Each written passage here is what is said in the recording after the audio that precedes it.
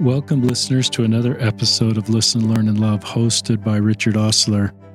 My guest on today's podcast is somebody I've been really looking forward to having on the podcast, Nathan McLaughlin. Welcome to the podcast. Hi, thank you. It's good to be here. Nathan is somebody that's been part of my PowerPoint presentation when I go around and talk about how better to support LGBTQ Latter-day Saints, because he is the first person that I know that came out on his mission as gay. He was gay before his mission. He'll talk about that. But in a public Facebook post, he came out broadly as gay while being a missionary. And I don't think anybody's ever done that before in the church. And with social media, that is a possibility. And Nathan felt like that was the right thing for him to do. But I think this podcast, just to give you an idea, Nathan came home from his mission in August 25th, so just a month and a half ago. And Georgia Atlanta mission. Yes. Grew up in Rexburg, is returning now and to pick up his education at the University of Utah in religious studies and comparative literature. Comparative literature. And as somebody that I became acquainted with, I probably through Twitter before your mission, and just grew to respect this good man. So I think he will talk about growing up, coming to terms with sexual orientation. He attended BYU Idaho for a while. He'll talk about what he did there. And then he'll talk about his decision to serve a mission, his mission, coming out on his mission, probably to companions, mission president, and then publicly. And then just a little bit about his feelings about the future. Is that okay as framing the podcast that way? Yeah, that's perfect. I think our joint prayers, this will help you. If you're thinking about a mission and you're queer, maybe Nathan's podcast will help you make a decision in this space. If you're looking to support queer Latter-day Saints, maybe some thoughts and impressions will come into your mind. Or if you're just looking to be a better disciple of Christ and use gospel principles to help you and help you help others, I think our prayers that what Nathan shares will help you help others. So with that, I think Nathan's going to start pre-mission. Okay, yeah, sure. So just kind of like growing up, this just kind of will frame the conversation moving forward. But my family moved to Rexburg, Idaho. My dad took a teaching position there, and later my mom taught there too at BYU Idaho. And it was right around the time that Ricks College changed to BYU Idaho.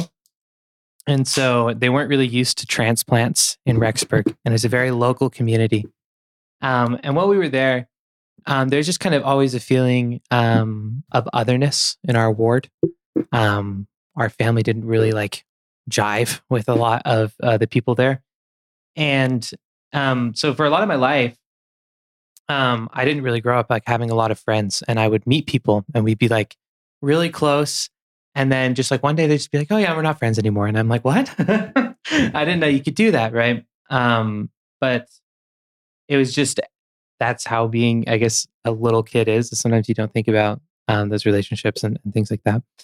And so as I was kind of growing up in this space and learning who I wanted to be, I guess one of the things that I'm grateful for about that, because there are things I could talk about that I'm not grateful for, but one of the things I'm grateful is that it kind of allowed me to figure out who I was and how I wanted to exist in spaces and with people, and also really allowed me to separate the actions of church members from the gospel of Jesus Christ, which is really helpful for me personally. But it didn't really. It wasn't all roses, right?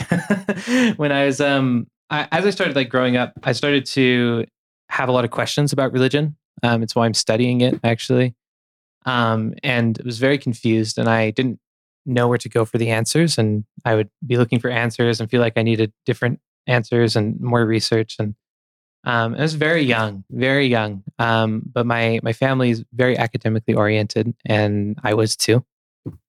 And I ended up around the age of 11, just kind of feeling like there wasn't a God. I was very depressed and started to become suicidal.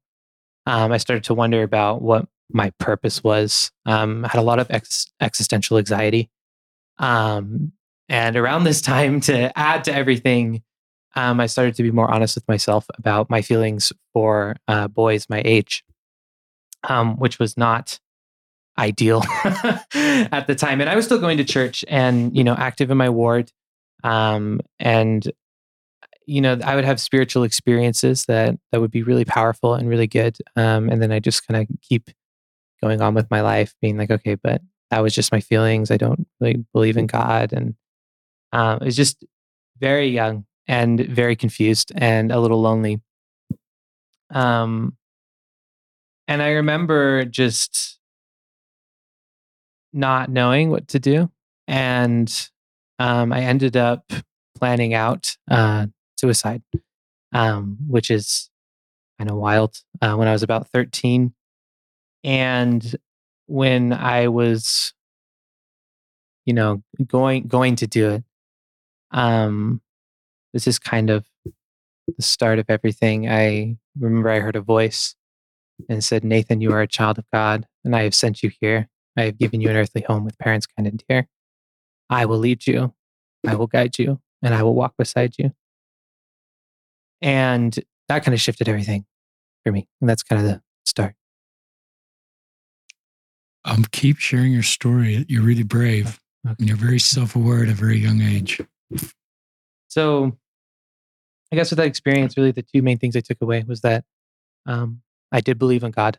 'Cause that wasn't me, and there's no way to explain that. Um, and the other thing was that because of this experience, and this might be a lot to base it on, but because of the pronoun switch there, I really felt like that was Jesus Christ talking to me. Um, and so I knew, first of all, that I believed in God and that I believed in Jesus. So I wanted to figure out who this guy was and became religious again, and started reading the New Testament. And that's kind of my fun little story. And it was fun because I served in the Bible Belt and I talked to people and they'd be like, okay, so you grew up in this church and now you're here and you've never known anything else. I'm like, well, actually, it's not exactly true. And it was really fun to share with people that my testimony of the church actually was from my reading of the New Testament, which is not normal. Um, but as I was reading the New Testament and becoming acquainted with Jesus and who this Jesus is, I remember feeling very safe and feeling like this was my way forward. And I was called as Deacon's Quorum President just like a little bit after. And I felt like, I know it's like such a small thing, but for me, it was like, oh, look, like God does see me. He sees my efforts. But still feeling very different and like I didn't fit in and very broken in a lot of ways. And it would take a lot of affirmations from God uh, moving forward. Um, but that's kind of the start of everything, and I just fell in love with religion as a concept, not just as something that was meaningful to me, but just seeing what it does to people. Became very involved with interfaith work from a very young age. I hosted some online forums and stuff, and I'm like 14, kind of an idiot a little bit, but I was like talking to adults and like conversing about God and different beliefs and trying to create community and build bridges. And it was really meaningful and helpful to me, but I still had this box that I had yet to untouch about my sexuality. And at the time, my only exposure was a talk, I think from like 2008 or 2009. I'm not sure. It's from Elder Holland, and he talked about this person who was on his mission and felt same sex attraction. And then he went home, and this is all I remember from it. Is like he went home, and like he met with his bishop, and they worked it out. And so I kind of thought, okay, so same sex attraction is something you have, and then you just like pray and read your scriptures, and it goes away. And I was doing that, and it wasn't, and I felt so confused and just so lost. And and I just remember praying and praying and praying that I'd be different, that I could be like the other boys in my deacon's quorum. And I felt so much like, uh, who am I to lead these people when I have this thing that, I felt wasn't okay. Um, and I can't get rid of it no matter what I do. And I just remember feeling there was this moment where we're all sitting on the pew at the sacrament, like about to pass the sacrament. And I just like looked at all these boys like I have stewardship over and just thinking, why can't I be like them? Why can't it be normal? And I just remember hearing a voice that said, Nathan, I made you and I make no mistakes. And that kind of solved a lot of issues for me because I know a lot of people, that's an identity crisis that goes on for many years. That was something that was resolved for me very quickly, which really helped. And as I started looking more into the church and the resources that the church had, I was also lucky enough to grow up with the Gospel Topics essay. And they have one on same-sex attraction, and they talk about how you can identify as gay, lesbian, bisexual. And that was like such a relief because having something to call it made it so much easier. And so I remember I identified as bisexual at first because I still was holding out hope that like I was attracted to women, I was going to make it work. And there are a lot of like girls I was growing up with who were interested in me, and I was like, okay, we're going to make this work. And then it never worked out. And and I was just like, I'd be thinking more and more, I'm like, I don't think I'm bi. But I kind of held on to it for a little bit. And really the breaking point, this is just kind of a funny story, but really the breaking point is that I was at a New Year's Eve dance and there's this girl who was really into me. And I knew that because like friends had told me that she liked me, and I was like, okay, this is perfect. We're going to dance and we're going to kiss when it's the like clock strikes midnight or whatever. And it's going to be great. And I'm going to be bi and it's going to work out. And I just remember like we're dancing and it was fun. It was great. And then like the clock is moving closer and closer. And then I just walked away and like, there wasn't any thinking. It was just like a sixth sense, like, okay, I'm done. I can't do this. And, that was like really the moment where I was like, okay, we need to stop kidding ourselves, be honest with ourselves. And so I started identifying more openly as gay at that point. And I've been out to one friend earlier, a bisexual person in my ward who is around my age. And came out to him again and said, I don't think I'm bi. I think I'm gay. I think I just like men. He's like, okay, cool. I was like, yeah, it is cool. But that was really it. But I think once I figured that out with myself, I think it felt so much more like I was keeping secrets from other people, if that makes sense. And so at the time, I went to college early. So I was at college and I was just trying to figure out who I was. And college is a totally different experience than, growing up because there's so many people. And so I really felt safe to be myself because the people who like me are going to like me and the people who don't aren't. And there's enough people that I'll find people. And so I remember I had a classmate who I was really close to, and she had just got off her mission and talked about her desire to be an ally for LGBT people. And she talked about how when she was on her mission, she wondered if she was bi, and she realized she wasn't, she was straight. And I was like, okay, so she's a good person. And I came out to her, and she was the first straight person I'd ever told. And she was very supportive and really helped me through the process. And we talked a lot about identity and my path forward and what I felt like my place in the church was.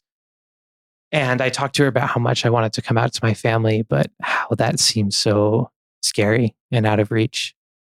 Because I felt like I had been presenting this person to them and trying my best to fit in the model that I felt I needed to fit into.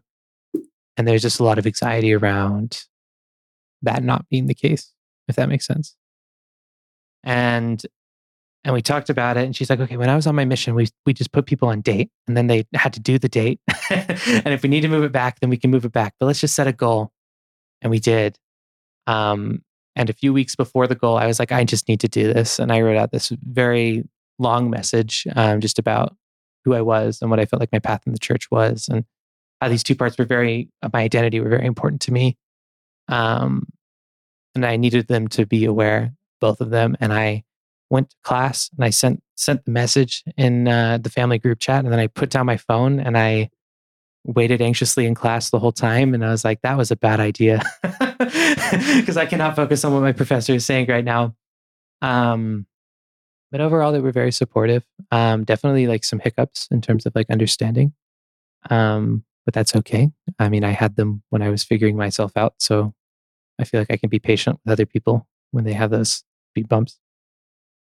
But that really ended up changing my life a lot. Being open with my family and figuring this out. And it allowed me more space to figure out who I was. And so as time kept going on, I just remember learning a lot about what it means to be gay. I always thought it was just kind of like a sex thing. Like, okay, marriage is like friendship and sex, and I can do the marriage part and just be best friends with someone, and we can work out the sex thing and it'll be fine. But as I was thinking more and more, I just remember realizing, as watching a video and just think about a very happy gay couple together, and I just like realized that there's so much more to it, that it's a desire for companionship and things that are so much bigger than either of those things, which made me feel a lot less broken, and it made me feel a lot more normal, because I just had desires that most people have, to just be with someone and just be myself with someone. Um, and communicating that kind of change with my family was pretty difficult, and I didn't know how, because I told them kind of this one thing with my previous understanding, and then where I felt like my life would go, and I felt like I needed to amend that and be talk and say I'm going to be a little bit more open. I don't want to do that, and so, and this is kind of a recurring theme of my life, and thinking, okay, I'm not going back in the closet, then I kind of do. And so I would be like, okay, I'm open with my family, and I'll just tell them more about my identity and what it means for my life when when it comes up. But it would just end up festering, and like I really felt like I was keeping secrets again, and came out again Thanksgiving dinner. It was very dramatic. It was a whole thing. But at that point, when I talked a little bit more openly about how I felt and about my relationship with the church and the gospel and kind of where I was at, well, I should probably back up just a little bit. Is that okay? Sure. So after I kind of reconsidered what my sexuality even was, what sexuality even is, I very confused, and I was praying a lot to get answers, and I wasn't really getting anything.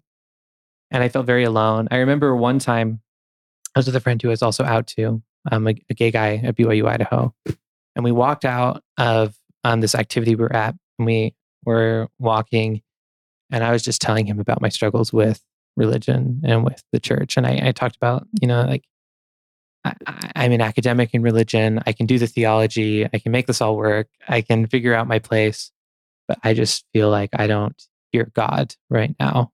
And that's really hard for me because I don't know if maybe these past experiences I have with God were just me and this isn't real. And he's very supportive and just really sat with me in that space. He didn't try to push me in any one direction, but just really validated my pain and what I was feeling. And it meant a lot to me. And as I kept going through this process and praying, I'd be so confused why I wasn't getting what I felt like was a sufficient answer. And it wasn't until October General Conference that year, I watched it, and I was feeling very anxious about it because this is kind of the first time I felt like I was really okay with myself. And I'm like, okay, now I'm going to the space where someone might say something that makes me feel not okay with myself, and I don't know what I'm doing. And I just felt so much love. just so much love and so much affirmation. And I don't know where it came from, but it just felt so real. And the best way I can explain it is it felt like Jesus was just giving me a hug. And I felt that for like a whole month and a half, just constantly. And it just didn't go away. And it was such a powerful experience for me because, in a lot of ways, it felt like the last place where I thought I would get something like that. And I realized that was exactly how my prayer needed to be answered. And so, feeling okay with myself, that kind of goes to the Thanksgiving moment where I felt like I could open up and be honest and be like, this is where I'm at. And I feel very good about this. And, um, and I had this Twitter going on, or I'm tweeting things into the void, and I'm getting kind of a following, and I don't even know what I'm doing with my life at this point, and going to school, and it's just all too much.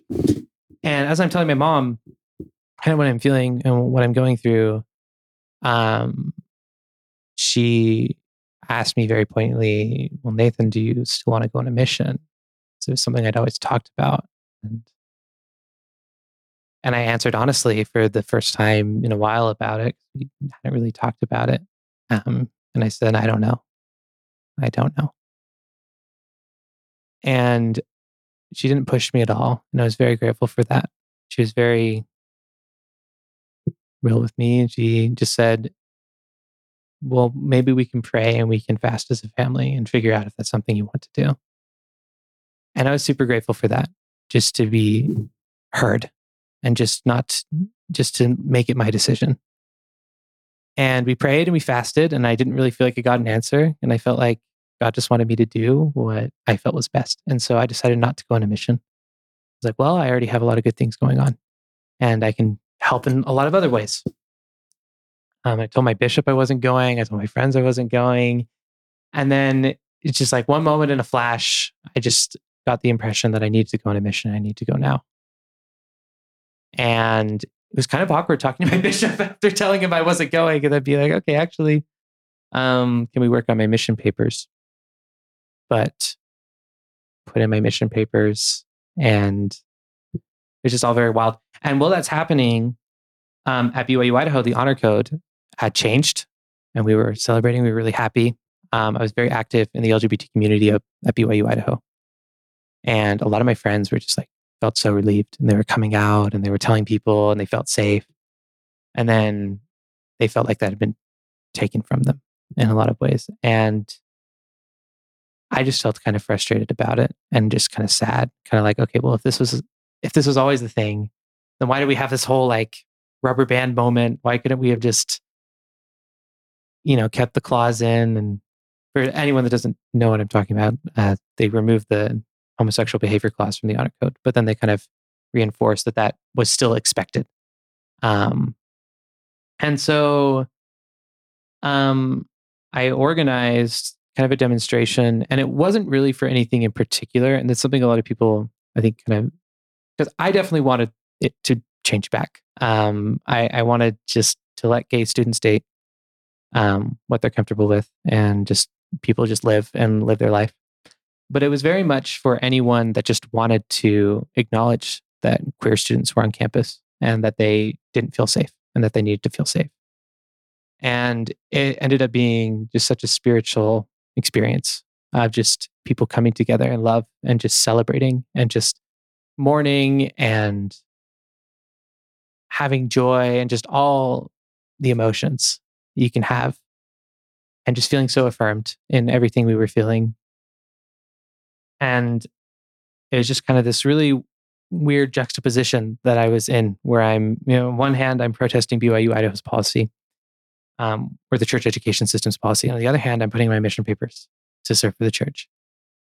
And I just felt really good about myself, actually. Like, for the first time, I used to feel these two things were so separate. And for the first time, I really felt okay with how I was living my life. And I felt like these two things went together. And it's hard to explain how, but I just really felt like this was my ministry. And right now, and my mission would be my ministry in the future. And they both work out. And as I'm doing the protests, I was getting death threats and things that come with online platforms. And I was kind of standing in the back, kind of sitting there, kind of trying not to be the face of everything. It's like I started this thing and then I was like, I'll just stay in the back. I'm good. But I remember a newspaper reporter asked for my name. And at that point, I'd only given my first name to newspaper reporters. And they said, we can't do just a first name. We have to do your full name. And if we don't do your full name, then that's okay. We'll just interview someone else. And I was like, oh, that's fine. I don't really need the attention. But as I thought about it more, I just kind of realized I am going right back into the closet, that this whole thing is about getting rid of and making people feel safe. And I kind of walked up to her and I was like, never mind. And I told her my full name. She used my interview and it was so scary. It was so scary. But not a lot of people read that newspaper. It's like a local newspaper. So I don't think that many people knew. And so I just kind of went on with my life, and I kept living, kept preparing for a mission. Yeah. Do you have any questions at this point? Well, I don't have any questions. You're not meaning to do this, but you're helping listeners understand the tremendous courage it's taking to walk the road you are walking. And no one's quite walked this road the way you've walked it. And I think it gives hope and perspective to others that are trying to do what you're doing, and that it can be done. And I'm thinking of Elder Christofferson's talk, The Doctrine of Belonging. And just you're creating belonging for you and others because of your courage. And it gives me hope. So, that's my comment, is just the tremendous courage. And being honest with your story with listeners gives others the same courage. So keep sharing, Nathan. Okay. Yeah. So I started my mission kind of with this attitude. I didn't want to come out of my mission, frankly. I just didn't want to answer questions about what my life was looking like, where it was going, because I felt on my mission, I'm not really at liberty to talk completely freely about my feelings on things. And so my original plan was just to stick it out and just serve. And then I'd come out publicly after I got home. And everyone would be so shocked and they'd be, oh. But I kind of had this idea that I'm not going back in the closet. I'm just not being open about it. And I'm just going to tell people on a need to know basis. But I was going back in the closet. That's the spoiler in the story. But so in the MTC, I was actually pretty open with some of the missionaries in my district. It was all online because it's during COVID. And there were some cool people, and we met on Zoom, and I'd be like, okay. And that was actually really good and really fun. And when I started out on my mission, came out to my first companion, our first full day together. Wow. And then it just happened to come up with some investigators about LGBT people in the church. And I was like, well, actually, so I'm a gay member of the church, and wow. Talked about it. I came out to an investigator. I'm not an investigator, a member. And I was like, okay. And I was pretty open, like not exceptionally so, but like if I felt like it was relevant, I'd bring it up. But I started to notice more and more that as I was out, the longer I was out, the less I'd talk about it. And the more it would not be motivated by, do I feel like the Spirit is telling me to tell this person? It was very much becoming motivated by fear about what other people would think, fear what other missionaries would think, fear what members would think. And as I'm in this space and I'm pretty okay with it. I'm not thinking about it too much. And then I got transferred to a brand new area, and it was in the middle of nowhere. I was so close to the mission home in my first area. I was like 15 minutes away. And I get in this car and he puts in like the coordinates. It's like 2.5 hour drive. And I was like, what? Like, yeah, we're on the edge of the mission. We're going to this really rural area. And in that area, I told no one. I didn't feel safe in my ward. I didn't feel safe in my apartment. And I just, the plan was like, okay, we'll come out to my companion at this point, come out at this point. And then I just never did. And what a lot of people don't understand too is like, I don't know, the reason that I want to come out isn't so much, I don't know, it's not just like, oh yeah, I'm gay, like that's great. It's because it puts you on an equal playing field where people are aware of the information. So they're not saying things that are harmful or hurtful so that you can have conversations. So I didn't feel like I was keeping secrets. And so I did. I came out to my companion in my apartment, my third week in that area. But I was still feeling terrible. My mental health was declining. I was depressed. I was very anxious. I was having panic attacks almost every morning. And I was getting to the point where I was worried that I was becoming a danger to myself and that I wouldn't be able to stay on my mission. And I really felt like a lot of it was rooted in my anxiety around people finding out and what that would mean. And so the plan was to come out to my mission president. We had interviews that next week, and then to ask if I could come out on our missionary private group. And the day before interviews was a P day. It was a zone P day. And I was with a sister that I loved to death. And we were just such good friends. And like, I was just telling her, like, congratulating her because she was so authentic. And I talked about how I wanted to be more authentic. And she said, I don't know. I think that you're one of the most authentic people I know. And I just felt like this pit in my stomach. It was like, she doesn't realize like how much of a secret I'm keeping. And I just couldn't let it go. Like the rest of the day, I just thought about it on our drive home. And I just felt this prompting that I needed to come out and I just needed to do it. And when we got back to the apartment, I prayed because I wanted to make sure that that was not just my anxiety, that was the spirit. And I felt a lot of comfort. And it was like in that moment, because like before that, I'm thinking, okay, well, but the mission president might react this way. My parents might react this way. My friends, who's my home ward, the ward here. And it's just like when I prayed, that just kind of went away. Like I just about coming out. Is this a good decision for me? Is this healthy for me? Is this what needs to happen? And I felt yes. And so I wrote a post. You have it. But I just framed it within a gospel context, made it about why I served a mission, which is to help other people, because I believe that everyone is a child of God, because that was the affirmation I got when I was younger. And that was something I wanted to carry to other people. And I talked about how I didn't feel like I could tell that to people if I didn't believe it for myself, about myself. And so I needed to be open and own my identity and be honest about it. And it just changed everything. And then interviews was the next day. So this moment where I was going to come out to my mission president and then ask if I could come out. Instead, I was in this interview and I'm like, yeah, so I'm gay. Also, I came out publicly and it's getting a lot of attention. And he was just kind of, I don't know what to do with that. And I was like, yeah. And we just kind of ended the interview.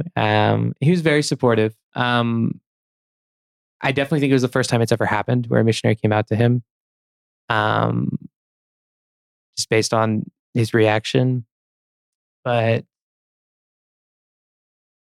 you could just tell he's like, I don't know what I'm going to do with like a public post. He ended up asking me to take that down based on something other church leaders had recommended. And I said I wouldn't. I couldn't do that. And I explained why. I explained that I felt the Spirit tell me that this is something I needed to do. And that was really scary because the next words he says, well, we'll have to call Salt Lake and see where we're moving from here. And I thought I was going home. I was just so gutted. I just couldn't believe what was happening. And I knew the potential consequences, but it was just a lot to process. And I just didn't really have anyone that had done anything like that. So I couldn't really reach out to people and be like, oh, what was your experience with this? I just kind of had to sit there just so confused. And like, I felt like I needed to come on a mission, and maybe this is why, but like, I wanted to serve the whole time. And I sat with that for about 3 days. I just try to remember my purpose. I'm like, even if I'm just here for just a few more days, I'm going to love every single person I see, and I'm going to reach out to them. I'm going to do whatever. I'm going to serve the best mission I can, even if it's short. But I got a call from my mission president. He said that the post could stay up and that they had talked about it in Salt Lake and had determined that it was within church policy, because it is. But that changed the whole trajectory of my mission. So much of it was about reaching out to LGBT folks and missionaries who were teaching LGBT folks, trying to counsel and help them understand this intersection better. And there's a sense as well in which, like, it meant a lot for me to be open, because I would hear things that missionaries would say when they didn't think anyone was gay in the room. And it's like, now that there's someone who's out, it was a lot harder for stuff like that to happen. And people were asking legitimate questions. And for the most part, I got a lot of support from other missionaries. Got support from so many people on my mission. It was really helpful. I did get some backlash,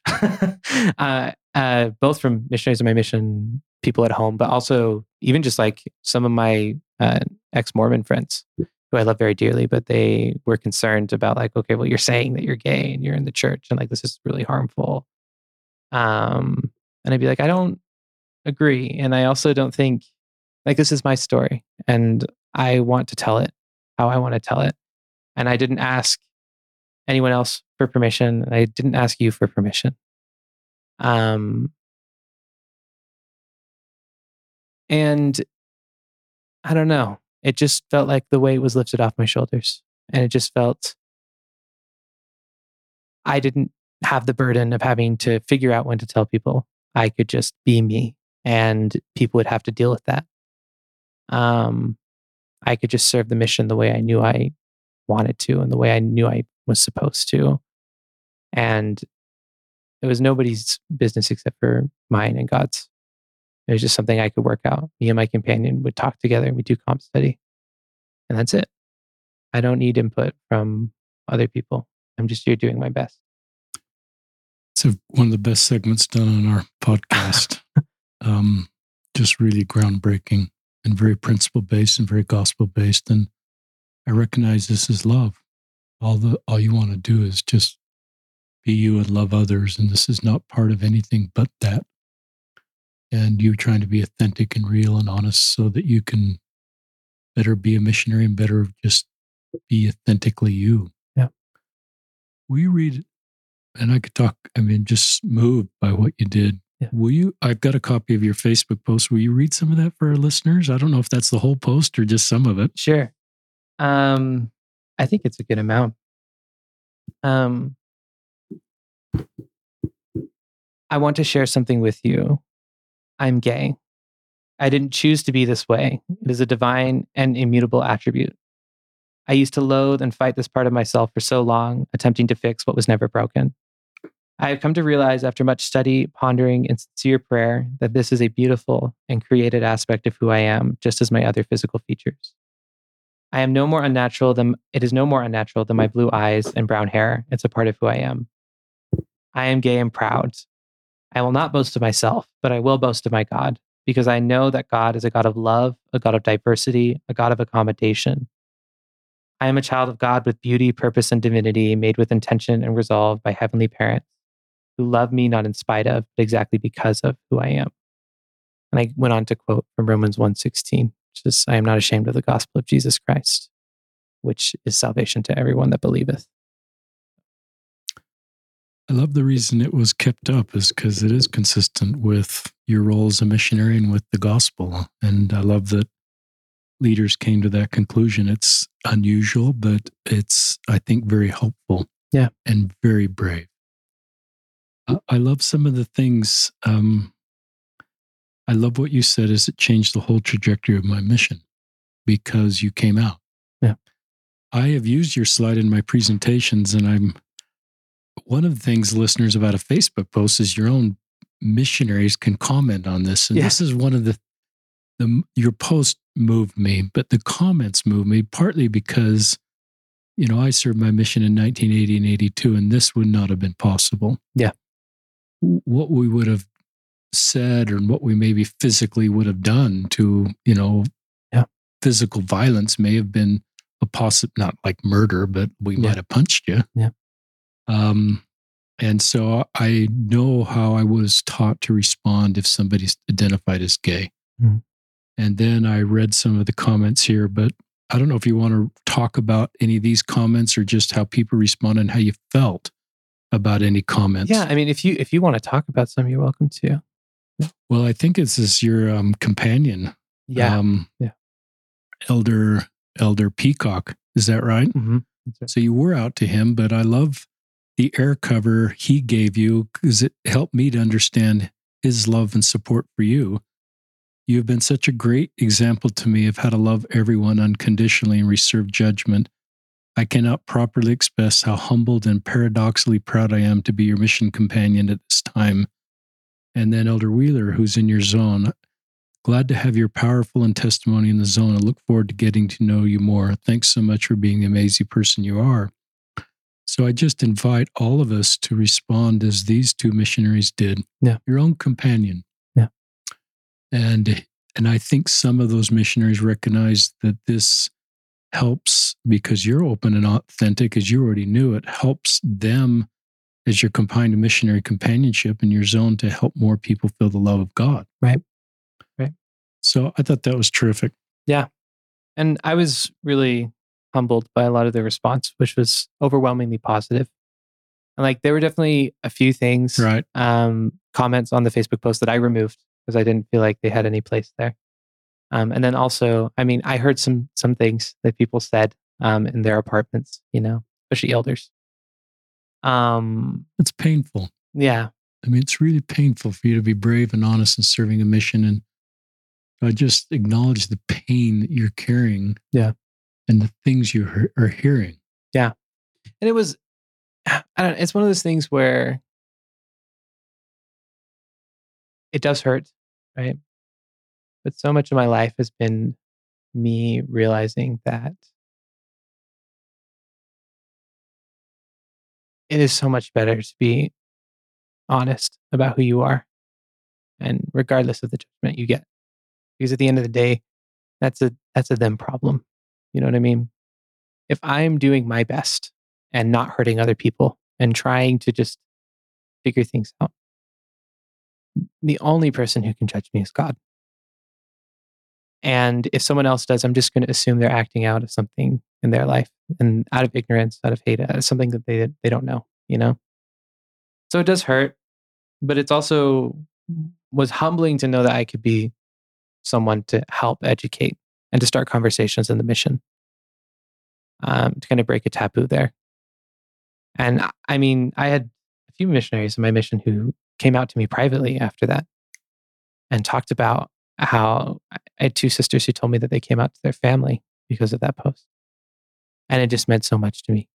And to me, in a lot of ways, all of that outweighs any of the criticism I get or any of the judgment I get. Because if I'm able to just make an impact in someone's life, that's positive. If I'm able to go after the lost sheep out of the 99 and the 99 just hate me for it, that's fine. Because my approval comes from living a life like Jesus and not from admiration or anything like that. So that's just kind of my feelings. I love, you just spiritual resilience is what term comes to my mind when I think about your spiritual journey. And I think about the resilience you've had to build up. But part of it's just you recognize you have to have a relationship with God and Christ. Yeah. And you learned that at a really young age. You talked pretty openly about a plan for suicide. We didn't spend a lot of time there. Yeah. I'm so glad you mentioned that and just your path forward out of that. Mm-hmm. And your continue path forward out of difficult spots seems to be the same formula. Yeah. It's not everybody then telling you they love you and having no dissonance in your life. It's back to your relationship with God and Christ. Yeah. And the resilience you're developing up and a clear vision of this space is a good space for me to be in, being authentic. And I'm helping, I'm willing to take this a little bit because I want to, even if the 90, I love what you just said about the 99, Yeah. even if 99, if I can help that one, that's what I want to do. And so, I'm moved because of your maturity, your resilience, a relationship with God and Christ that's sustainable. Yeah. As people will fail you at times, leaders will continue to say right, unkind things. Friends, family may, and so, but you've kind of got. I hope we don't. Yeah. And I hope we make progress, but there'd just be uninformed things that are said. But I recognize your resilience to sort of weather that. And I hope you don't have to weather that your whole life. That'd be nice. The other thought is I sometimes think, God is going to take you up to this big, tall mountain someday, Nathan. I think you could do it right now. But I think we all get that chance. Maybe it's our Savior, maybe it's God, and to see what you've done. But I think if he could take you up there right now, the discussions that have occurred in congregations and investigator lives and companions that are now home because of your ministry and being open about who you are, there will be just hundreds and hundreds of lives that are changed. You are the first person that someone's going to think about in 20 years when their own kid comes out.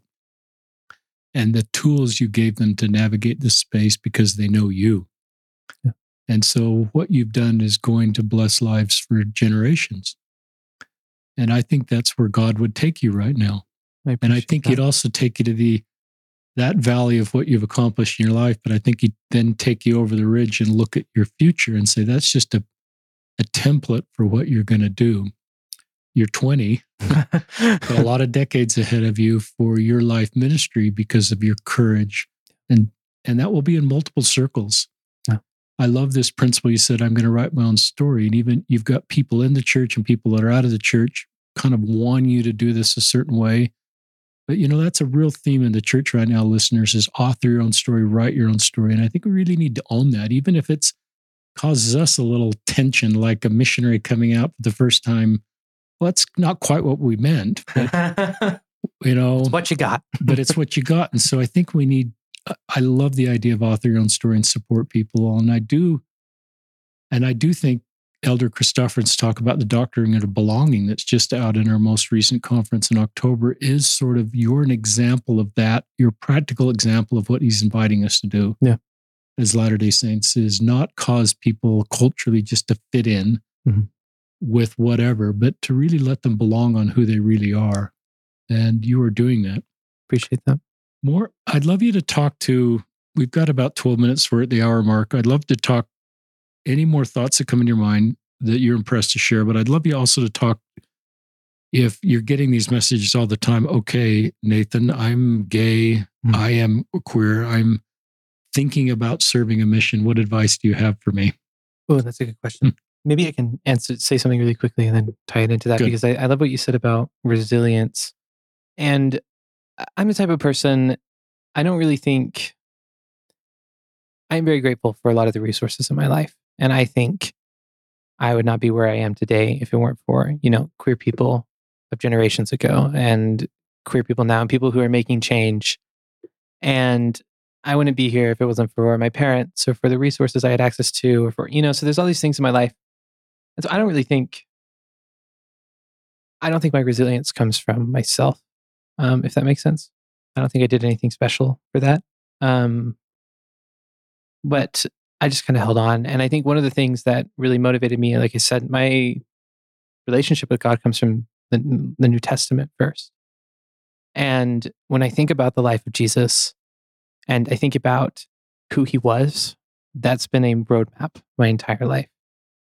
And it's something where it's not just Jesus is like this kind of like moralistic figure in the sky. It's like, well, you don't do that, you do this, you don't do that. He's a real person who came down and he lived a real life. And there's something really powerful about his resilience, his faith that regardless of the consequence, God will redeem you. And that's the power of the resurrection, I think. And so for me, if I could just really quickly, one of my favorite scriptures is Galatians 2:20. Because I am crucified with Christ, nevertheless I live, yet not I, but Christ liveth in me. And the life which I now live, I live by faith in the Son of God, who loved me and died for me. And that has been my mantra for a very long time. And it's gotten me through some really tough situations, because for me, if you're already crucified, then there's no being crucified. I've already accepted that regardless of what people do to me, I believe that God can make something out of it. If he can raise someone from the dead, he can do that.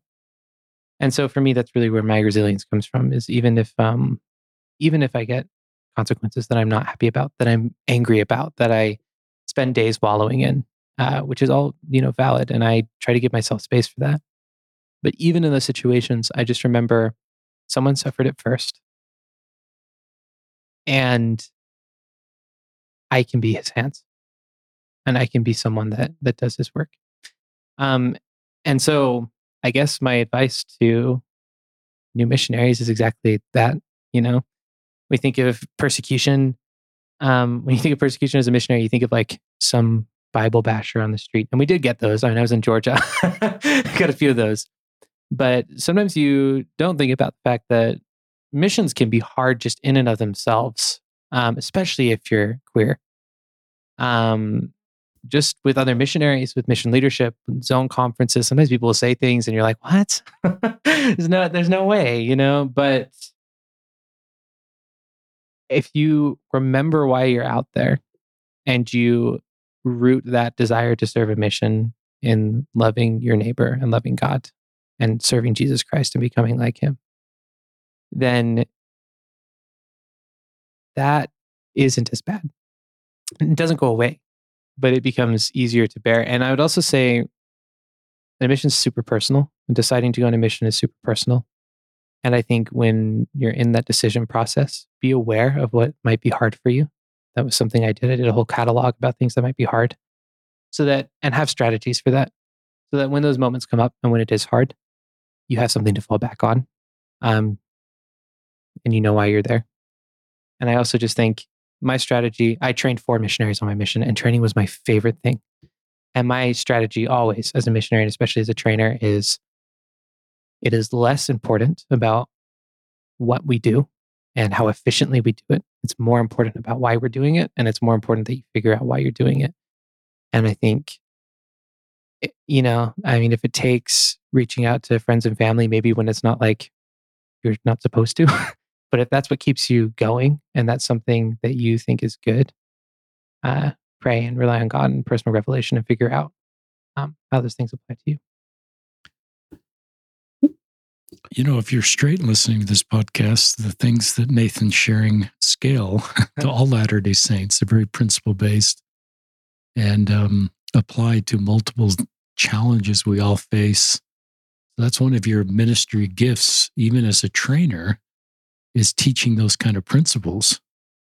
So that was a terrific segment. Tell our listeners, is there a requirement if you're queer to come out to your bishop and stake president as part of the mission papers?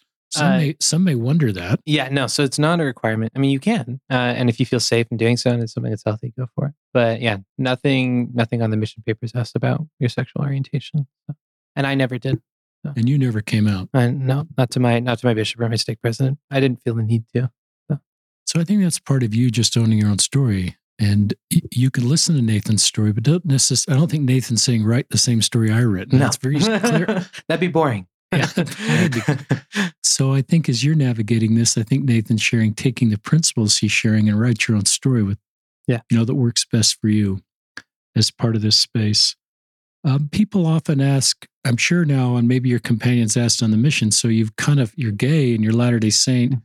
You get more questions about your future right now than if you were straight, because everybody kind of knows what your future would be if you're straight. Yes. Do you want to talk about what's a you could either answer that question or just say, what's a good question to ask and not to ask? So you can go anywhere you want to go with that. That is a good question. I think questions that are appropriate to ask largely depend on your relationship with someone. Different companions that I was very close to, I was very okay with them asking, deep questions, intimate questions. Other missionaries, I didn't serve around them nearly enough to have that kind of a relationship. And also knowing the person you're asking. I'm a pretty open book. Other people aren't. And that's okay. And so I think those are two guiding principles. I don't know if I would say definitively that there are like no questions you should ask, but just always go in with sensitivity and understand that there is a power imbalance there. They are being a lot more vulnerable, and it's taking a lot more emotional labor on their part to share the answers to the questions you're asking. And so that is important. And then understanding, are you asking this question because you love them, because you want to get to know them, or because you're curious?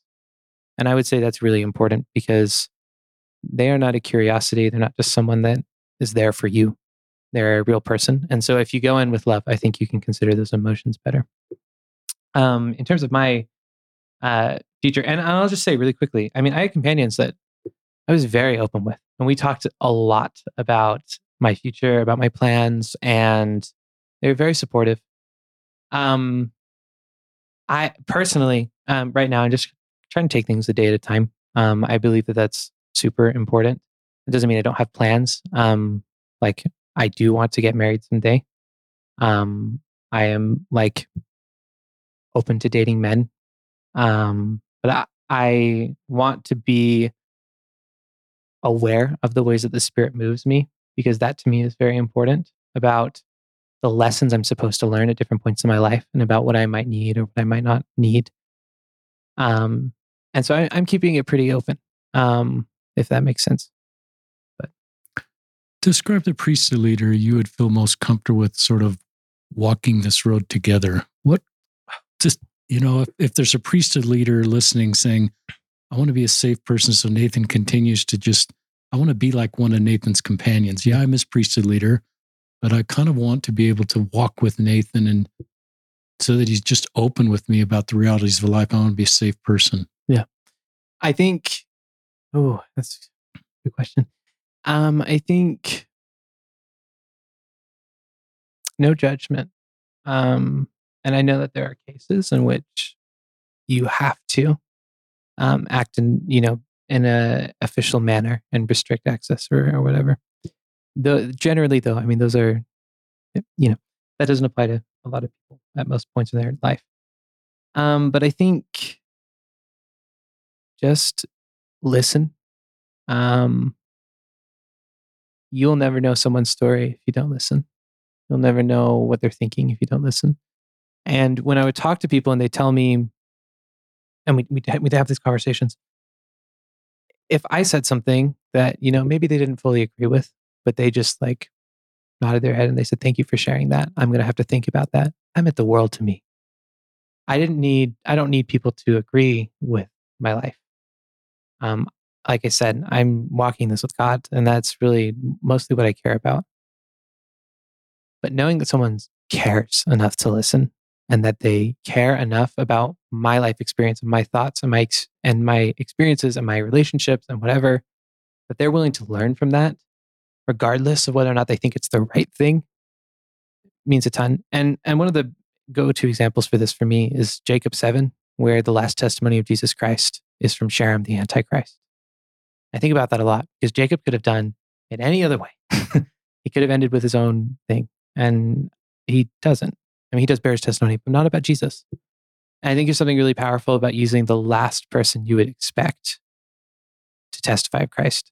And I think that's a principle I use in my everyday life. When there's someone that really bugs me and I disagree with them on so many things, and I think they have a bad vision about how the future should be or whatever, I just remember that if I'm humble enough and I listen, the Lord can use them as a revelation for me.